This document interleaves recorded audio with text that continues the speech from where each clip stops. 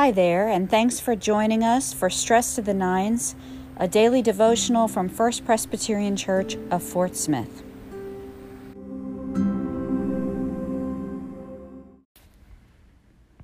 Good evening. It is 9 p.m. Let's begin. O God, come to our assistance. O Lord, hasten to help us. The Lord grant us a restful night and peace at the last. As we wrap up our 9 weeks on Fruits of the Spirit, I have a practical tip for us tonight, as promised, around self-control. And it is this. We often think about spiritual disciplines, which is a term we use in our faith practices. Disciplines like prayer and regular scripture study and attending worship and perhaps fasting or giving a tithe, 10%, of our earnings away. And we can think about those disciplines as just that, as this thing that we need a tight rein of self-control on. You know, I must do this, or I should, or I ought. All kinds of language around that can come with our spiritual disciplines. So we might end up saying to ourselves, oh, I haven't prayed in 3 days, and chastising ourselves. You know, I should be more disciplined. I ought to be the kind of person who reads their Bible every day, and then we're a failure if we don't. Well, this can become counterproductive, can't it? And so when we think about spiritual disciplines, I have a very simple idea for you. Rather than chastising ourselves and using language like ought and should and have to, I want you to simply think about changing the channel. Changing the channel. Because that is what all of those disciplines, their aim is. Their aim is to cultivate awareness of what God is doing in this world. We have our everything in us on the channel of this world all the time, don't we? We have our channel set on this world all the time. And that means that every now and then we need to change the channel. So let's try to take away that language of should and ought and have to and must. And when you get ready to sleep at night, or when you eat your lunch at noon and you want to read some scripture, rather than have to or ought, simply say to yourself, it's time to change the channel. And it could be as simple as being in your car. Please don't close your eyes when you do this, right? But being in your car and saying, Lord, I'm changing the channel. What would you have for me to hear? Lord, I'm changing the channel. Help my eyes see what you've been doing today. Lord, I'm changing the channel. I don't want to keep all this money. Help me see where it could go to serve your world. It's just a very simple, I want to cultivate awareness of not just what the world is doing, but what God is doing in this world. Lord, let's change the channel. And it's about self-control in that I don't need everything, and I don't need to be about the world all the time. I want to control the channel, and I want to tune into God's channel regularly and listen and wait for the Lord. So that's my practical tip. And as we end this series, I can't believe it's been 9 weeks, right?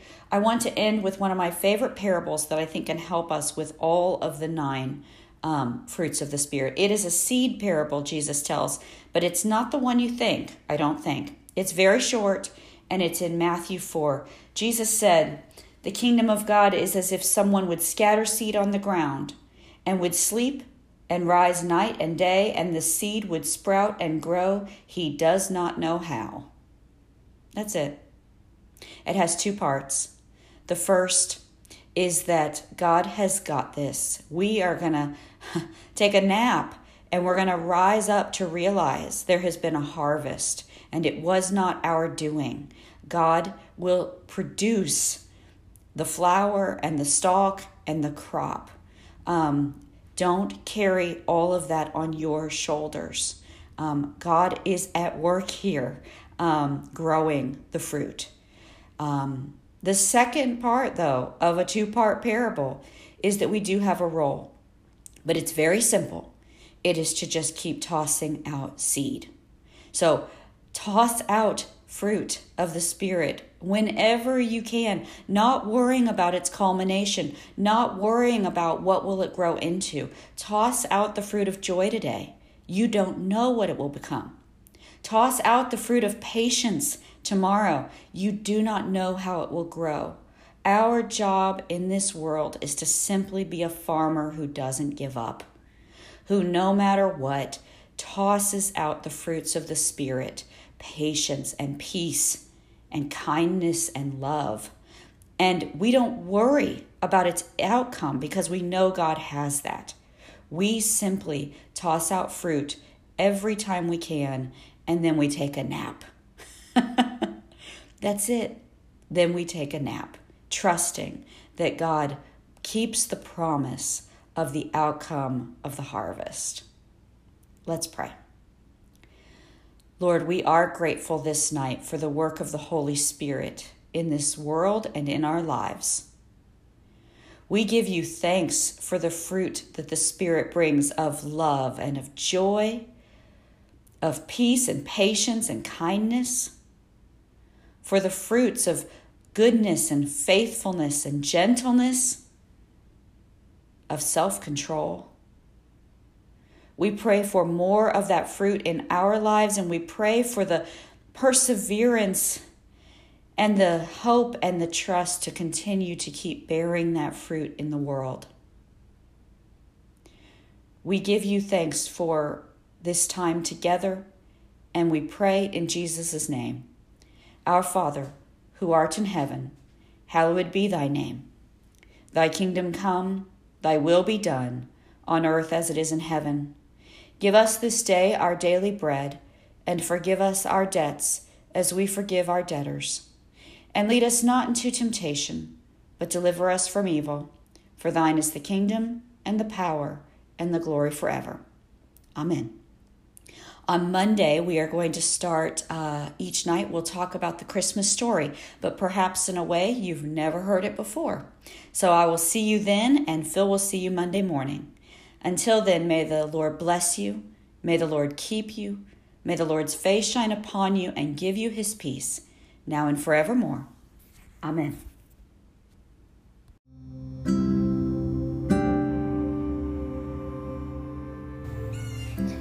Thanks for joining us for this episode of Stress to the Nines. You can enjoy this daily devotional 5 days a week on the church's Facebook page at 9 a.m. and 9 p.m., or continue to enjoy them on any of your favorite podcast platforms. Until the next time, peace.